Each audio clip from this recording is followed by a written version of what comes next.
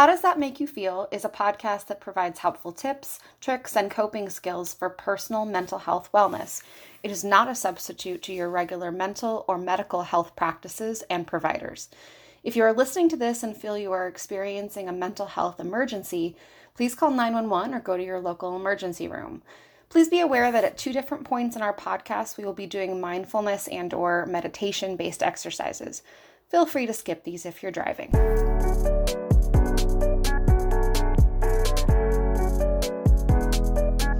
Hey there, and welcome to How Does That Make You Feel?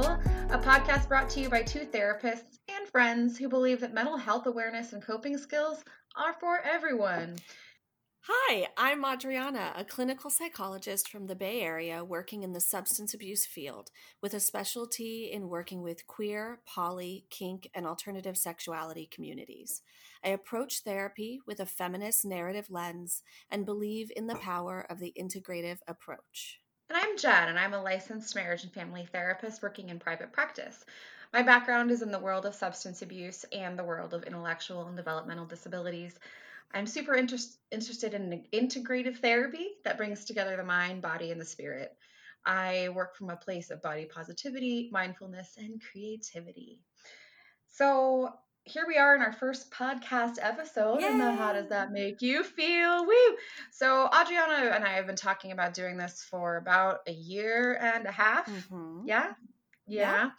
And we started the idea because we were really interested in making coping skills and mental health and that whole conversation more accessible to everyone, even people who aren't necessarily therapists or don't necessarily even go to therapy yet. And one other thing we have to name is that we are in social distancing period. Another reason why it's felt so important for us to provide some form of care, even if in the form of podcast, and make sure that people stay connected to their mental health. So Adriana and I are therapists, and we worked together about 6 months ago, but we are also really good friends, and we really feel that we have something to say and to give to the world of people who care about mental health, which especially in this time of social distancing, I think, we found is getting more and more important to people. People are really noticing that they need to think about what's going on in their mental health, and they need to think about how to take care of themselves while things are really, really strange and really, really weird. So, the topic today for our first episode is going to be the mental health provider perspective on mental health and therapy. And at the top of every episode, before every topic, we're going to do grounding skills. Why are we doing grounding skills? We're doing grounding skills so that as we listen to the podcast and even as we record the podcast, we can remain completely present. So we're going to take maybe 1 minute. And what I'd like the listener to do at home or on the bus, wherever you find yourself, is finding your body in a comfortable position, allowing your body, your lungs, and your stomach to fill and empty with air. Notice your breath as it enters the body and as it leaves the body. And with your feet planted firmly on the ground, notice what is underneath you and what supports you. Maybe a chair is supporting you right now. Maybe it's a bench. Maybe you're standing up and it's just your feet on the ground. Either way, we here at the podcast and we as therapists always like to remind our clients and our friends and our loved ones that being grounded is always important. So after we've gotten this chance to get grounded, I think now we can dig into why we're here, what we're talking about today. From a place of groundedness, we can really start to think about and explore ideas without feeling attached to the moment that just happened before. So now we're right here. Yes, hey, are. What's up? What's up? So the topic about mental health provider perspective is basically, what do we think about therapy as therapists? Therapists thinking about therapy. That's kind of meta now that I say that out loud. But the idea is, how what do we think about therapy? Why do we do it? Why do we think it's important even for ourselves? Because so I don't know about you, Adriana. Actually, I totally do know about you, but I am in therapy myself. And Same. so I think that most therapists really value therapy for themselves too. And what we want to talk about has to do with what the role of therapy is in someone's life. What is the purpose of that? Why should someone think about getting therapy? hmm We also are going to ask about what the difference is between a friend and a therapist, why maybe we should not treat a partner or a family member as a therapist. What has the role of therapy been in our lives, which I think we both are very interested to talk about. What Hmm. internal and external factors impact how much or how little a client benefits from therapy? And we're also going to talk about what the characteristics are of mental wellness. So, I guess I can start us off with this topic. What's the difference between a friend and a therapist? Why should a partner or a friend not be treated as a therapist? Well, a lot of people I think might wonder, well, in therapy, you're really just quote unquote venting, right? Or maybe you're going there for catharsis. And yes, while that might be Hmm. true, there is something about providing therapy that asks us to act as an objective party and an objective observer. And it's very hard for someone who loves us, or maybe someone who doesn't love us very much, to be an objective party in a conversation. Jen, what say you? I say yay. And I say, because I have clients ask me sometimes, especially if they haven't been in therapy Mm-hmm. before. I've had people ask me, will you be my friend on Facebook, or will you, you know, you know, like as a friend, like that kind of question, and that kind of discussion starts to come up. And what I kind of explain is, hey, there is something friendly about being in therapy, Yeah. right? Like that you're not there's connection, there's a relationship there, and it feels Yeah. good. And in some ways, that can feel like a friend. The biggest difference for me is that I'm in this role here. I'm here for you. You're not here for me. Mm. It's not Mhm. reciprocal here in that way. Like you're not do you. And if we do have an experience where where we're noticing, hey, you're starting to maybe be here for me, and that's not what we're doing Mhm. here, we kind of try to rewind Mhm. and make it so that it's actually like I I am here to support you and your goals and what you need. Um, and it's not your job to support me. I've got other people I've doing got my that, and own I've got my own therapist. therapist. That's right. Right, right. And maybe that can kind of bring us into our next topic. Like, so, and just talking about, well, what do we experience in our own therapy? Mhm. So for me, I do have a relationship with my therapist that feels friendly in Mm. some ways. Yeah. I'd Yeah. say for me, so I've been in therapy long term with the same therapist for about just over 5 years. And we navigated the in person to the online to the phone call to the check in. We've really done it all. And I entered therapy for two reasons. One, because as a therapist, I firmly believe I need a place to put my stuff. And also, I felt that I would have been doing those around me, namely my clients, a disservice if while I was going through grief and loss, I hadn't sought out my own care. Yeah, totally. This is gonna sound a little blunt, but it is truly how I feel, which is that I don't necessarily trust a therapist that isn't also in therapy Mm, themselves. mm, I know that that's a kind of a bold thing to say, and there are exceptions for sure, but overall, I think so much comes up just in the process of working with people who have trauma, with people who have their own mm-hmm, stories, that it inevitably brings up your own mm-hmm, story. It has to. It will. So in that, you need to be able to have a place to really work through that. That's not with the other person, because that's not what you're there for. yeah.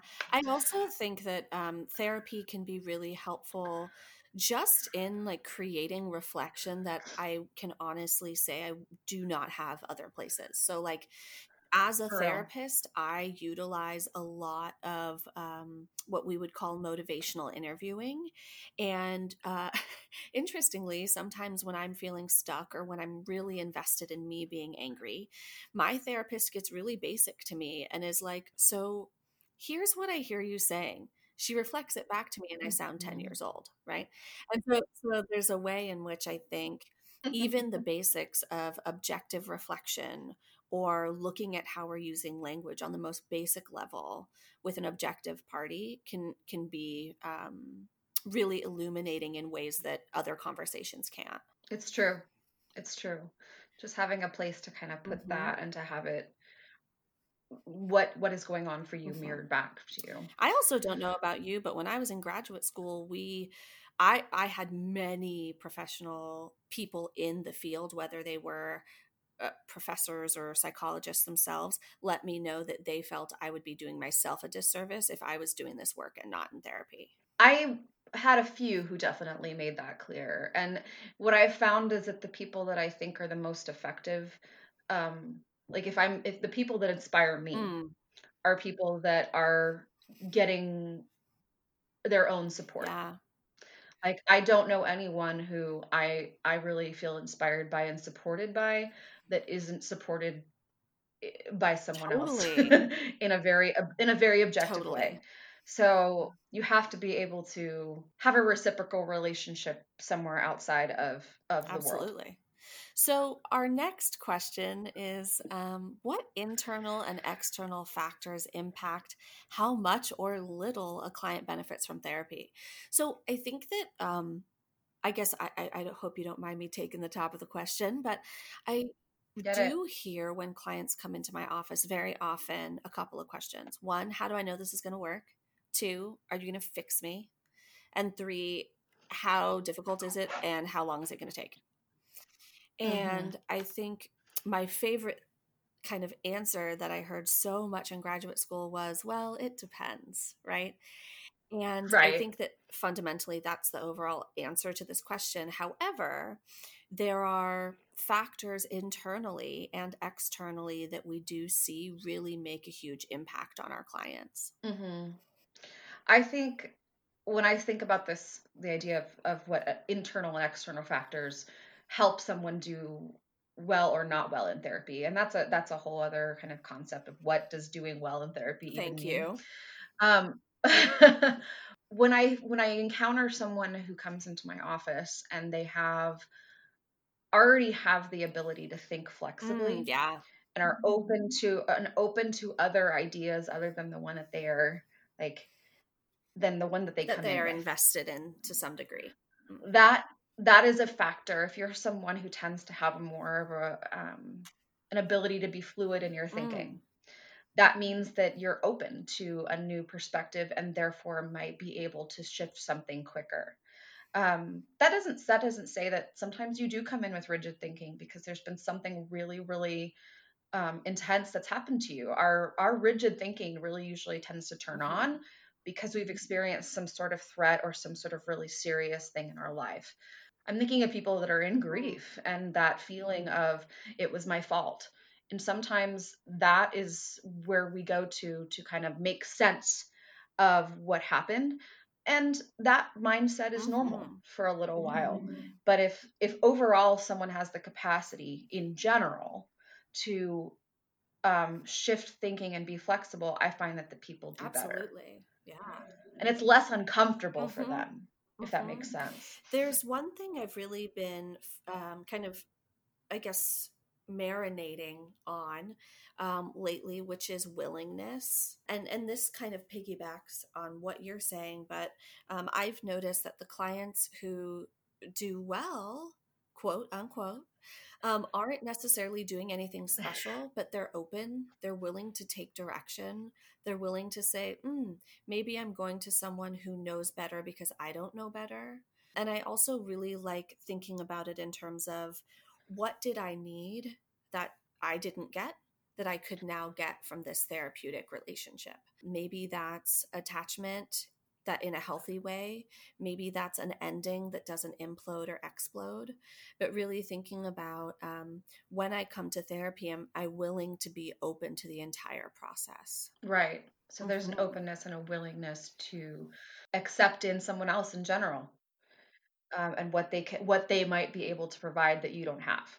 In that, it kind of also says that maybe that person has accepted that they don't have every single thing, which is a really humble place to be. Like it's a going to therapy is a very humbling Absolutely. experience. It really is this idea of like, holy crap, I can't do all of this, and Hmm. maybe I shouldn't do Hmm. all of this just by myself. I'm curious. When I think about external factors, I find myself having a couple of different responses. One is my kind of like socioeconomic status, um, Mhm. race, gender, ethnicity, access, all of that really comes into play when I think of external factors. But before I jump on a soapbox, I'm curious if there's any external factors that really pop out to you. Well, I have to say before I answer that question that as you're talking about external features, I'm looking at your little Skype screen and I just see the sunlight just radiating on you. You are such a little mermaid in my life. So, in terms of the external factors that I feel like, the first thing that pops to my mind is people's Sure. support system. So I feel really really lucky in that I have over time cultivated a pretty good support system. But I will say that that hasn't Mm, always been true for me. You know, I've really had to learn how to let people and things and mindsets and experiences go that aren't yes. serving me. And so I worked my butt off to have a really good support system. I really did a lot of work to come to this place, but I will say that in general, having a good support system really helps someone to feel held while they're in therapy. So that, like, if let's say something comes up that it's really hard to kind of process and you need some support, your therapist isn't the only one that's there Absolutely. for you. Because realistically, I remember hearing in grad school that we were the only profession. I don't know how feel about this now, but we were the only profession that worked on trying to make ourselves not useful anymore. Mm, check that out. Like the Yeah, like super, super interesting to think. I don't know that I really see it that way because, and some therapists do though. Some therapists come from from a perspective of, hey, we're here to help you get through a certain issue, Yeah. and then we're done. Like they really want to like resolve a certain issue. I'm not particularly that kind of therapist, but I think there is Yeah. a role for that. However, what I'll say is I'm kind of the mindset that I can always use Hmm. support. Hmm. But if I also don't have a place to put things outside of my therapist, the week in between my appointments is going to be really really Totally. hard for me. Totally. When I think of external factors, and I promise I will not jump on a soapbox here, but there's a couple of things that come to mind. And I think they come to mind, one, because of my personal experience, and two, because of having worked in very resource depleted nonprofits. So, like, I think of bus Mhm. fare. I think of, can you walk outside of Mhm. your house and safely get to your car or safely get to the bus stop? Do you have a house? Do you have a place where you can safely have therapy, have a phone call, write in a journal, cope? I think about Right. access to care in your language, in your native tongue, so that you can actually have a therapeutic relationship that is fully understood and where you get your needs met. So, um, For sure. there's all of these ways in which I think fundamentally access and resource are huge in external factors. That leads me to thinking about something else related to access, and I love that idea. But also, what are the things that maybe you have come to believe Mm, about therapy and about mental health because of the totally. environment that you're from? So I'm lucky in that I've come from an environment for the most part where it like we all knew in my family that we were anxious, so like Nice. anxiety wasn't hard to talk about. But some people, you know, however, you had to do something about it. Mm, You had to be action moving plan. forward. Like it was just, every family has their own kind of value set about how they approach mental health. And I think there are also some communities, and I've talked about this directly with many clients, is it's not okay to say Mm, that you are suffering. It's not okay to say that you have anxiety. That's not even a word that maybe is mhm, in the cultural vocabulary. So I feel like it can be really, and this kind of comes back to that concept we've all heard about, the yep. stigma of therapy. And that's a very, very culturally charged thing. While there is a big picture stigma of what mental health means to the world, there's a smaller one of what it means to the United States. There's a smaller one of what it Mhm, means to your mhm. specific community that you're in. I think for in my life circumstance, I was fortunate because I was blessed with an abundance of love. I was not blessed with an abundance of resource. However, I had family who was Mhm. willing to name when something was not right. And I had family that I could name that I did not feel okay. And they, quickly would help with little resource. So I grew up, going to the Tom Waddell Clinic in San Francisco or trying to get into sliding scale therapy. And I really think that having had the experience about lack of resource really makes me step back. And even from a clinical standpoint, I also try to investigate what means could help the client engage in therapy in a different or more positive way. For sure. As you were saying that, I was thinking, you were trying to get into sliding scale therapy when you were younger, and I was that kid who like Mm. refused to go to therapy. Like I wouldn't get out of the car. No, I'm serious. The first time I went to therapy, my mom couldn't get me out of the car. The therapist had to come down to the car.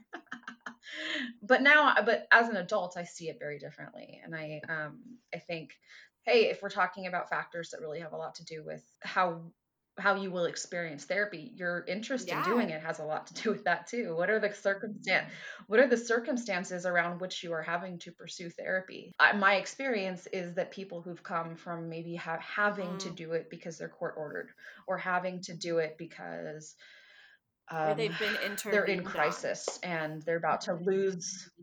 Yeah, that's what I was thinking. Like their family has said, like you need to do something, and that definitely colors the way it feels to Totally. go into the treatment room. So our next kind of question that we thought would be helpful to answer in this first episode is what are the characteristics of mental wellness? Now, it was interesting because when we were considering even asking this question, our first kind of sentence that we wrote was about mental illness versus wellness. And we thought, there are so many ways in which the idea or the language of mental illness is stigmatized. Why not change it into a discussion about wellness rather than chronic illness?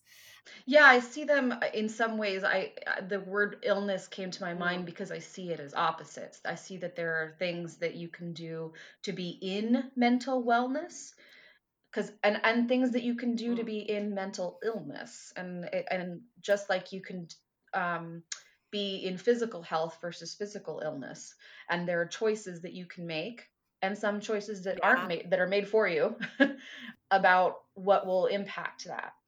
So when I said mental illness, I'm really thinking of it as the opposite Mm, of mental health, a mhm. mental wellness, I Yeah. should say. And one thing that actually brings up too is a topic that what is mental health when it relates to physical health, and I think this goes right into where we're going with what is mental wellness in general. So, what do you think mental wellness's role is in health overall? Well, I think that it is a symbiotic and orbiting relationship. meaning that one cannot exist without the other, and one absolutely impacts the other. And I think that it probably goes both ways, though, because I'm not a scientist. I don't want to say that, but you know, if you look at research overall, we see that the way that we use perspective, for example, whether we have a positive perspective or maybe a more negative perspective, we notice that impact neurotransmitters. It creates cortisol. It can create higher rates of not so great LDL cholesterol. I mean, there's all these ways in which the way that we see the world and the way that we are impacted by the world absolutely impacts our physiology. And the reason that we do grounding at the beginning of these podcasts, and we're going to do it every single time, is partly for this reason. It's really about how can we get ourselves into a mindset of being able to be open as opposed to being closed. And that starts from feeling safe, really, and really getting grounded and feeling that your environment around you is stable. So, it's not always possible to get rid of everything that's going to be getting in your way. So there are certain choices that you can make. And I think one of them is just to kind of recognize what you do have. When I think of someone who's in mental wellness, I think of someone who takes time for themselves so that there's space for their needs, if that makes sense. It's not easy to take care of your needs. It takes a lot of intention. It takes a lot of practice. But if you don't do that, your body senses that you're unsafe. Your body senses that it's not being taken care of, and it starts to have feelings about that, because feelings are information. And I need to make that into a jingle. Feelings are information. Like it's probably the most common thing I talk about. If you don't see feelings as information, it can be really hard for you because you're trying to get rid of them. And so, kind of segueing into two of the ways that we've thought about conceptualizing mental wellness, the first being flexible and more dialectical thinking versus rigid black and white thinking. And at least for me, and I'm sure you know this, Jen, too, one of the ways where I see this show up, and one of the ways that it integrates the physiological with the psychological as it relates to wellness, is substance abuse. And working in substance abuse, so much of what I'm educating people about is that when we are attempting to protect ourselves, i.e., when we become hypervigilant, we let go of the ability to reason and plan, and we hyper engage in the rigid and the black and white. There is no gray. It is only survival or death, right? Survival or annihilation. And for those reasons, we really function from a place of both scarcity and hypervigilance. So that's one of the things. If for example, we're seeing clients and we're noticing rigidity, for me, that signals, oh, maybe there's something that doesn't feel safe. If we have to back into a place of rigidity and staunch opinion to a degree that it becomes disconnecting, that tells me someone is feeling like they need to defend themselves or stay safe. Yeah, coming from the world of developmental disabilities, this is the part for me that when I'm working with clients and staff who have to live basically together, and the clients are really struggling to communicate, literally verbally, not being able to say what they need. They show it very specifically through how they behave. Every behavior is a communication of a legitimate need. That's, I think, what I took a lot from working with people with disabilities who necessarily couldn't even say what it is that they were needing in that moment, so they would show it. And that would be a indication, okay, I have a need for safety, I have a need for food, I have a need for this, I have a need for that. And our feelings come from when our needs are not being satisfied in some way, or we perceive that our feelings are not, or our needs are not getting met in some way. We are really programmed from a survival standpoint to get what we need and to feel uncomfortable when we're not getting what we need. Hmm. And so, what we can take from that is those are the things that maybe we see when someone is struggling with their wellness. And when we see someone who is experiencing mental wellness, we see cognitive and psychological flexibility, and we see the ability to engage in dialectical thinking. So, what does that mean? Well, dialectical thinking comes from what we would call dialectical behavioral therapy, or DBT, Marsha Linehan. And what it means is that we are able to hold the experience of more than one position. So, for example, I can be angry that my cat peed in my shower this morning, which happened. Or Of course yeah, it did. if I could just be angry and screaming at the cat, or I could understand that maybe that was the best place for it to go, and maybe it also couldn't reach the cat litter in time and didn't want to pee on the floor. So I could choose to be rigid in my thinking and be angry that the cat peed in the wrong spot. Or I could engage in more flexible thinking and see that in fact the cat was doing the best thing it could at that time. And even further than that, I think holding that, yeah, and then holding on to the fact that you can be angry about it and be in acceptance about it at the Absolutely. same time. And that we can have anger and not necessarily respond to it. The word Marsha Linehan was really famous for using the words yes and, that trying to realize that even though maybe you're angry at your cat, you can also be in acceptance of why your cat did that thing. Yes, And oftentimes holding both things at the same time can soothe someone through that absolutely. process. So I think about that related to, like, for example, this global crisis right now. I can feel scared and I can feel hopeful that maybe we can get out of this and maybe we can come together as a community about that. I can have both uncomfortable things going on inside of me and comfortable things going on inside Hmm. of me. And what we notice is that when we're able to do this, what does it create? Well, it creates compassion. Also creates empathy.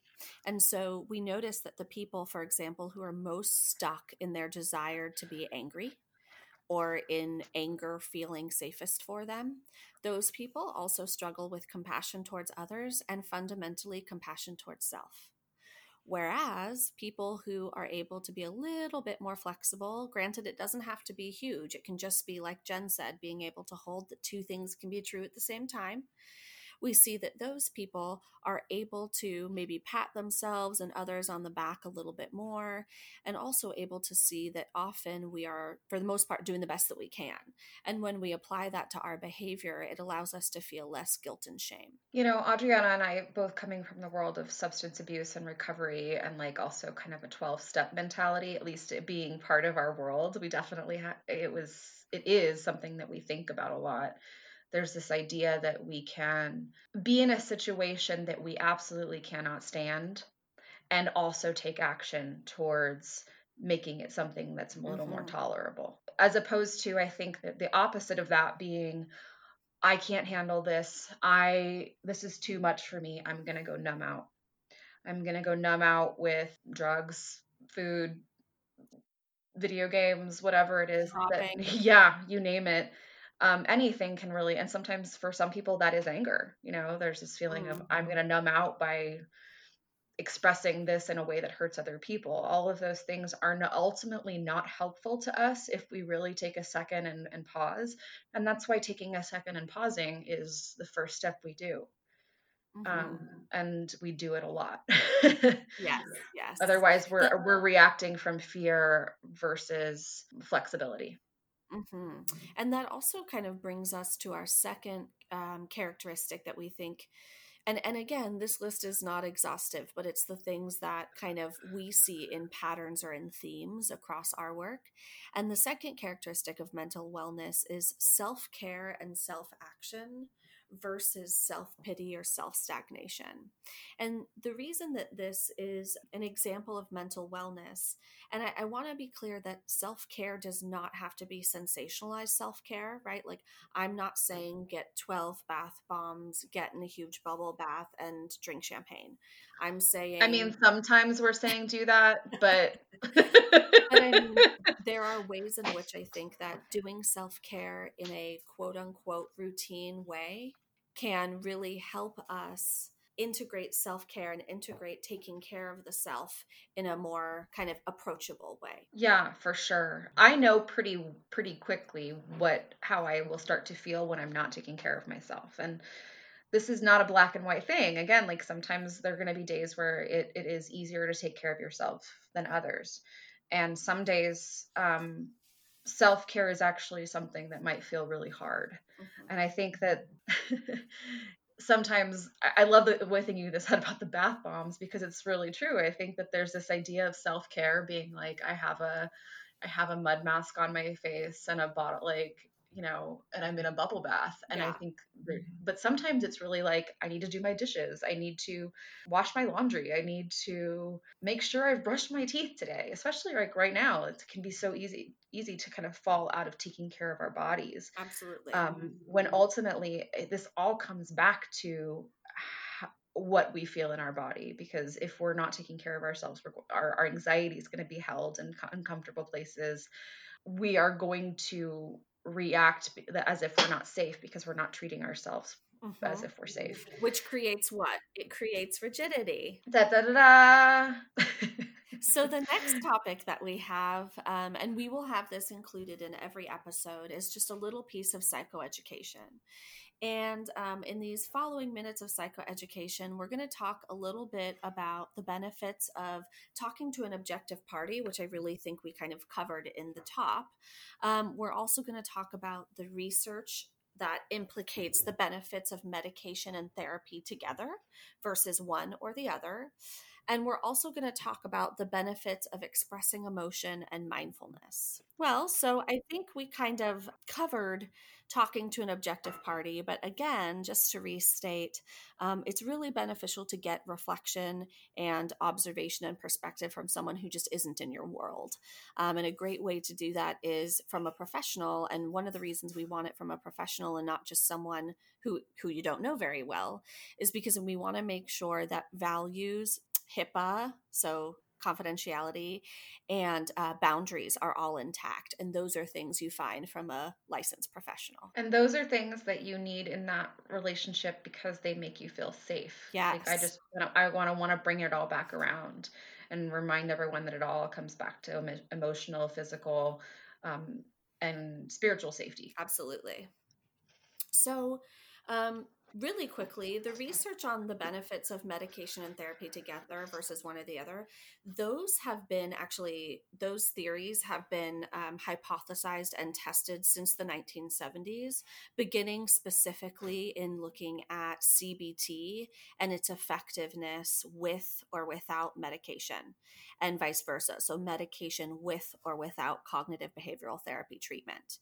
And what they found, and what they've continued to find since the 1970s in many articles, is that fundamentally therapy and medication create the best objective, particularly in a short term acute setting.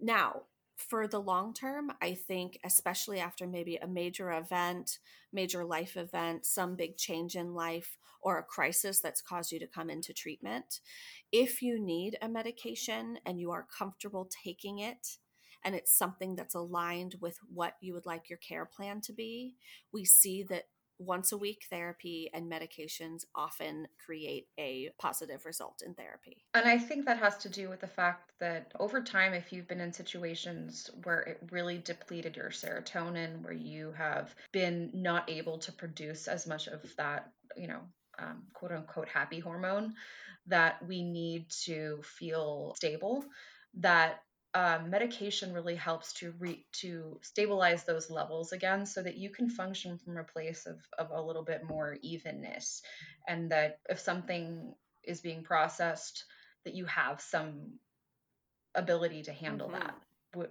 without without having been in treatment for a long time yet, because sometimes we really need to have some biological support as well. Absolutely. I also just want to touch on the benefits of the reasoning behind why we would do medication and therapy. So sometimes, and this can be either a familial, an internal, or a cultural narrative, sometimes there's a belief of, oh, just go take your quote unquote, you can't see it, but I'm doing air quotes, quote unquote happy pill, right? Go take your pill and go fix it. And I think everybody has Hmm. their different value set about this, but because I grew up in a home that had a high amount of substance abuse, I am a person who's actually medication averse. And so for me, I really needed to learn about why the two of them went together.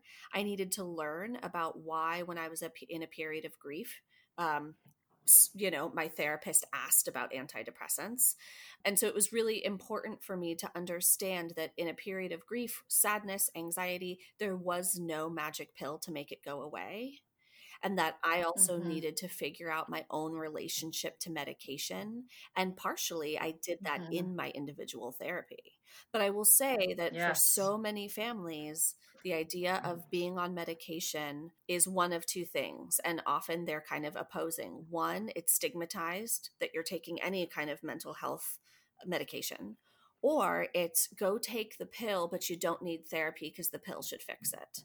And I think both of those narratives can get kind of tricky. Yeah, and that also made me think of that if you're taking pills and in therapy, and if you're not improving fast enough, I know that that sounds kind of Quote strange, that unquote.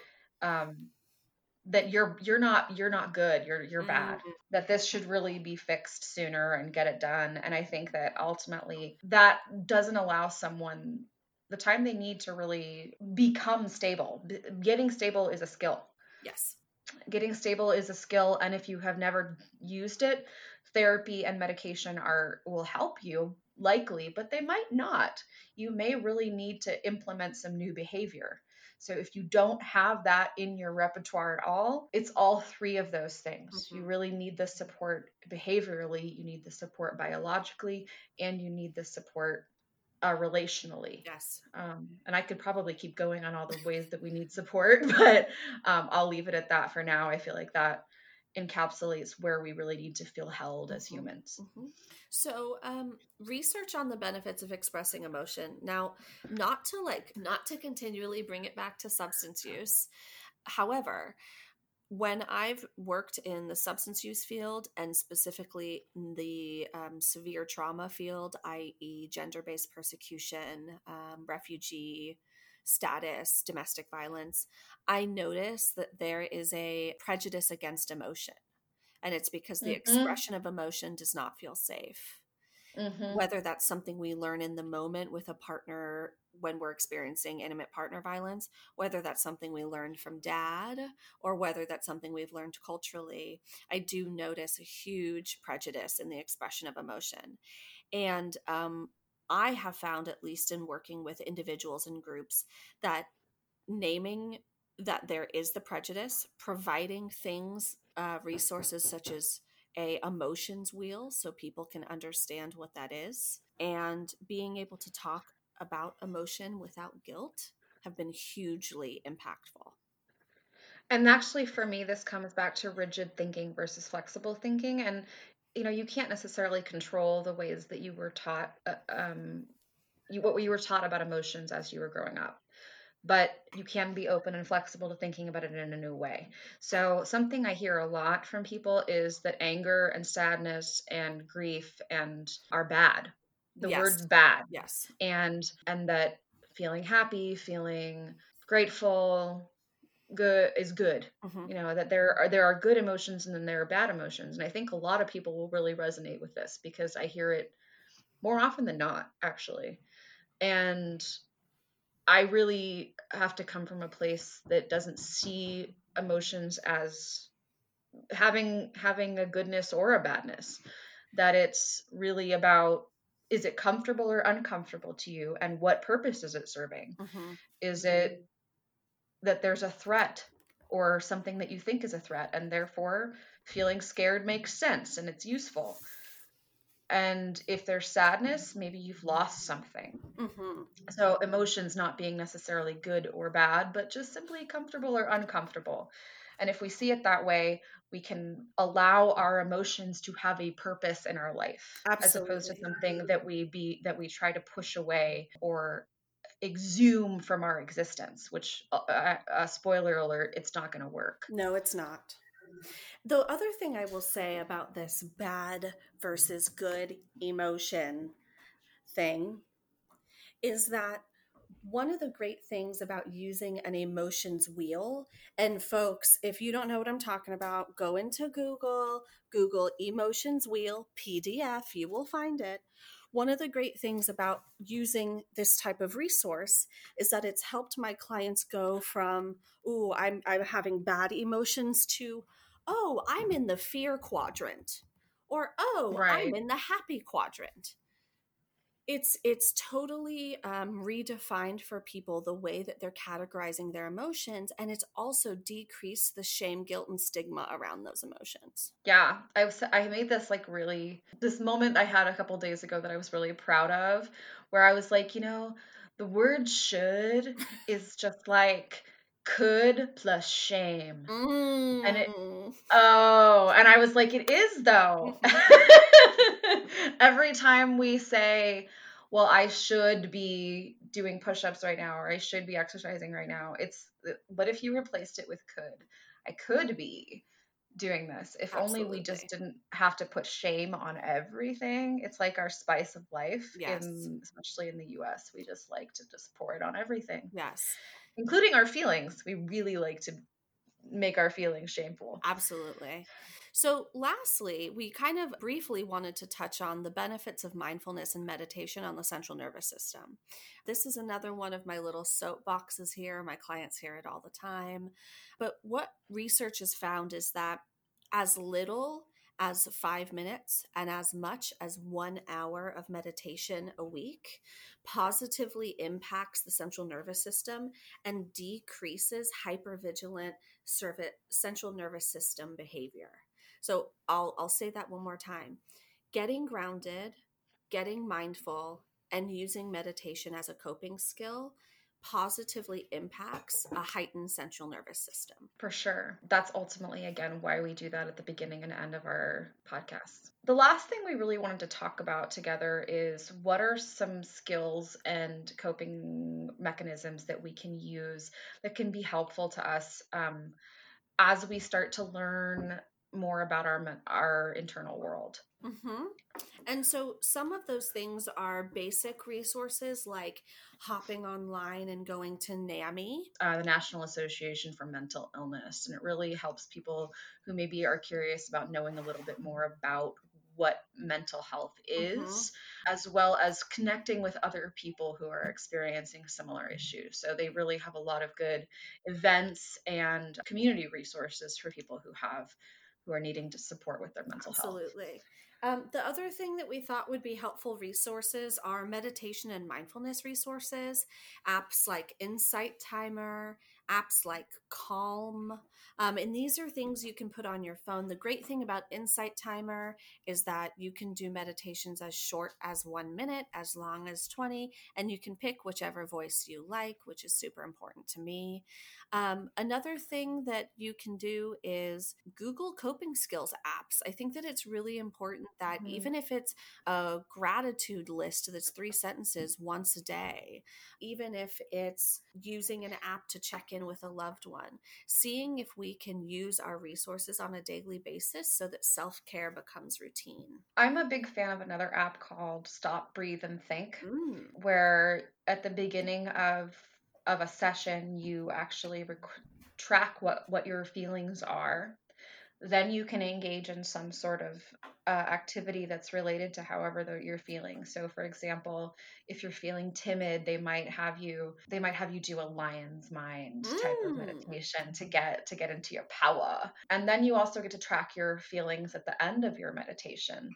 So that can kind of I'm a nerd, so I really get it. I can really get into tracking what happened, what are my feelings each day, what where does that come from in my day, and what is the impact of actually using my coping skills. Mm-hmm. So I think it's really interesting to take data at the beginning. So what are my feelings at the beginning and what are my feelings at the end, so I can really recognize, oh my goodness, this actually did have an impact on me in some way, Mm-hmm. or it didn't, and I need to adjust something. Mm-hmm. I also think, in general, particularly in a time of social distancing, it can be great to hop online and see if there's any support groups, any Zoom meetings, for example, you can join, and really just get as connected to community as possible, particularly in a time where so many people feel so isolated. Adriana and I know that been talking about substance abuse a lot in here, and I want to say something really quickly about why I do think of everything through that lens, even when people are not necessarily suffering from substance abuse.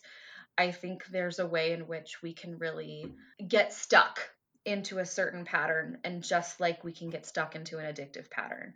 And the way that we pull that ourselves out of that is by using different skills Mm-hmm. that, because ultimately substance abuse is simply using a skill that's not helpful Yeah. and really harmful to you. So I don't necessarily it coping skills can be whatever you want them to be, Mm-hmm. as long as they are not harmful to you or harmful to someone else. Mm-hmm. So my coping skills of choice are usually something involving my body. So because I need to constantly, for me, it's a goal to really integrate that more in my life. So it's going to be something like a walk or yoga. So Mm-hmm. something that gets you connected to your body as opposed to completely disconnected and ungrounded. Right. So those are my coping skills of choice. Whereas my coping skills might be hiking, doing something outdoorsy that kind of feels like it's kicking my ass, or doing something that's faith based or spiritual. And I find, particularly with being someone who's a practicing Jew, engaging specifically in ritual really helps me feel grounded to myself, but also the people and the places that were before me. It helps me feel a little bit smaller and less important sometimes, which I think is needed for me at least. No, I think feeling a little smaller makes you more connected to the bigger picture. Absolutely. So I think there is a place for getting humble and getting real and realizing that you're connected to a whole bunch of other people. And that kind of leads us actually into some of our last little sections here. In our next segment, which you will notice at the tail end of every episode, we have Raphael's unconventional coping skill of the week. And Raphael is a UX and product designer living in the Bay Area who's also an artist and who's going to be filling us in with cool coping skills each week. Here's Raph. Hey, Raph. So, this week's unconventional coping skill is going to be a little bit of like a drawing challenge. You can like have one today or continue it for like 30 days. But basically, you can draw just a doodle, draw your favorite place, favorite memory, something new, or you can just draw something that you just processed in therapy. Because when I was doing EMDR, I had this imagery of a beach with words coming out based on like what I was talking about in therapy. And after that, I drew it that afternoon, and it was easier for me to process. It was almost like subconscious. I don't really know. I'm not a therapist, so help me out there. But no, it definitely helped me process the things that like I didn't realize were a part of what I was dealing with. So yeah, draw it out, y'all. Draw it out, y'all. All right. Hashtag draw it out. I'm gonna pass it over to Dr. Levine over here. All right. Cool. Thank you so much, Raph, for You're that welcome. really cool way of integrating art into coping skills. Woot woot. I'm all about how do we bring our whole self into our coping skills. Absolutely. And all the things that make us us. Integrate yourself. So, for our closing, maybe next 10 minutes, what we're going to do is help you in the same way that you were grounded to our place and time in this podcast. We're going to help you get re-grounded, leave the podcast, and go out to the rest of your day.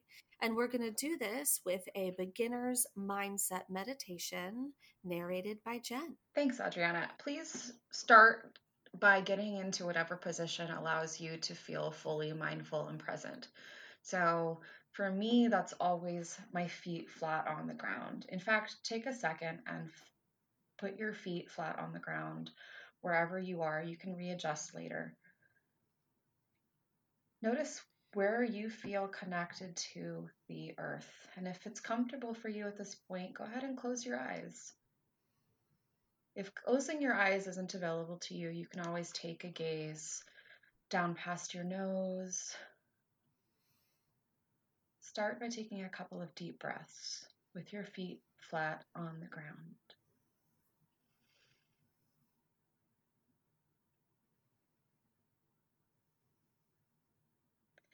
Imagine beneath you there is a vast supportive earth, because there is.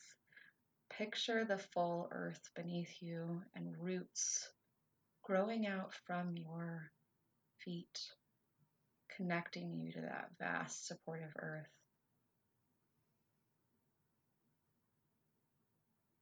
Allow that earth to support you. Allow it to connect you to every other person who's experiencing this moment with us. So, in this meditation, we're going to be talking about what is the beginner's mind. So I want to start by reading a quote from Zen Buddhist monk Shinryu Suzuki. If your mind is empty, it is always ready for anything. It is open to everything. In the beginner's mind, there are many possibilities. In the expert's mind, there are few. So if we invite in the idea that this moment is brand new, we can open ourselves up to new perspectives. We can find newness and opportunity in every moment of our lives. And when there's newness and opportunity in every moment of our lives, that can reduce depression, it can reduce anxiety. It puts you in a world of possibilities.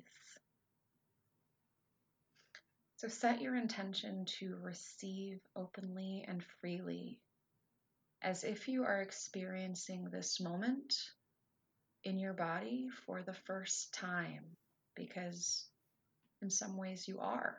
This moment you've never experienced before. So as you're sitting in your body, imagine that you're in it for the very first time, feeling the blood flow through your veins, feeling your breath expanding in your lungs. Notice what it's like.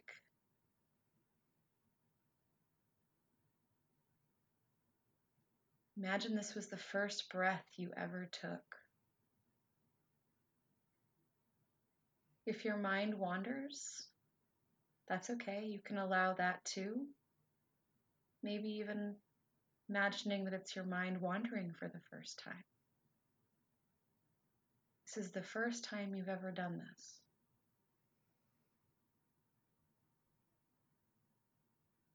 What this does is it allows us to be open and spacious and curious, and vibrate to the ideas and possibilities around us.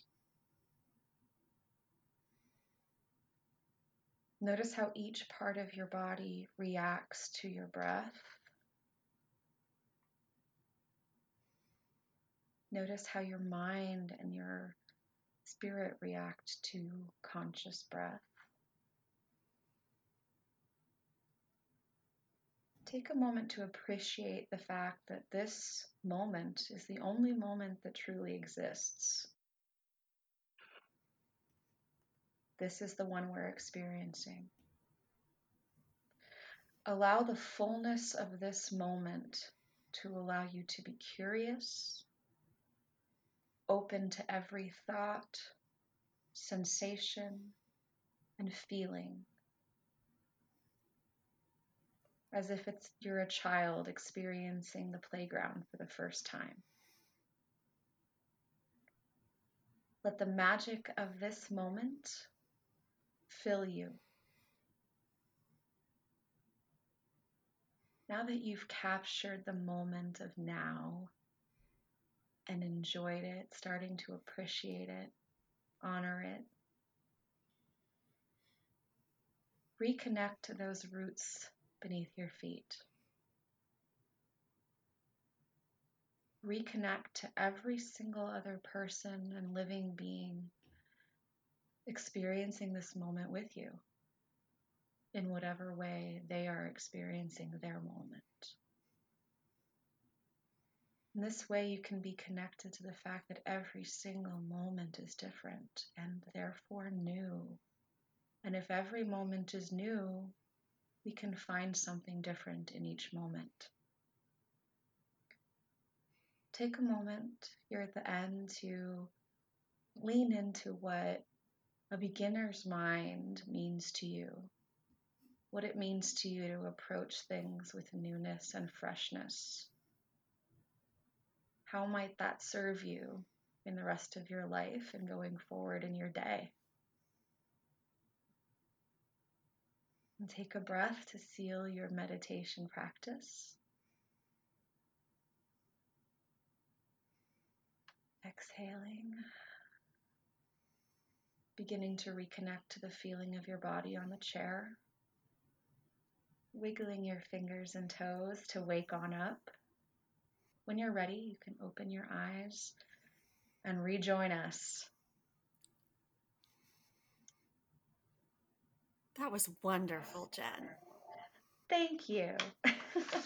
You know, Jen and I were kind of both joking that when we run therapy groups, we've been told a number of times that we should, either write or record our own meditations because we're so soothing. And Jen, I fundamentally agree. Oh, thanks. I found you all soothing as well, my dear. Well, so I think that wraps us up for today. And I want to say thank you so much to everyone who joined us today for our first podcast. It's pretty exciting. I can't believe we're about to wrap up our very first podcast. Yes. Oh my God. It's crazy bananas. Thank you so much. And I think this is an important conversation. I'm so glad that you guys all joined us to be a part of it. And it's a conversation we hope to continue to have. Thank you for joining us in thinking about mental health. It's been real, friends.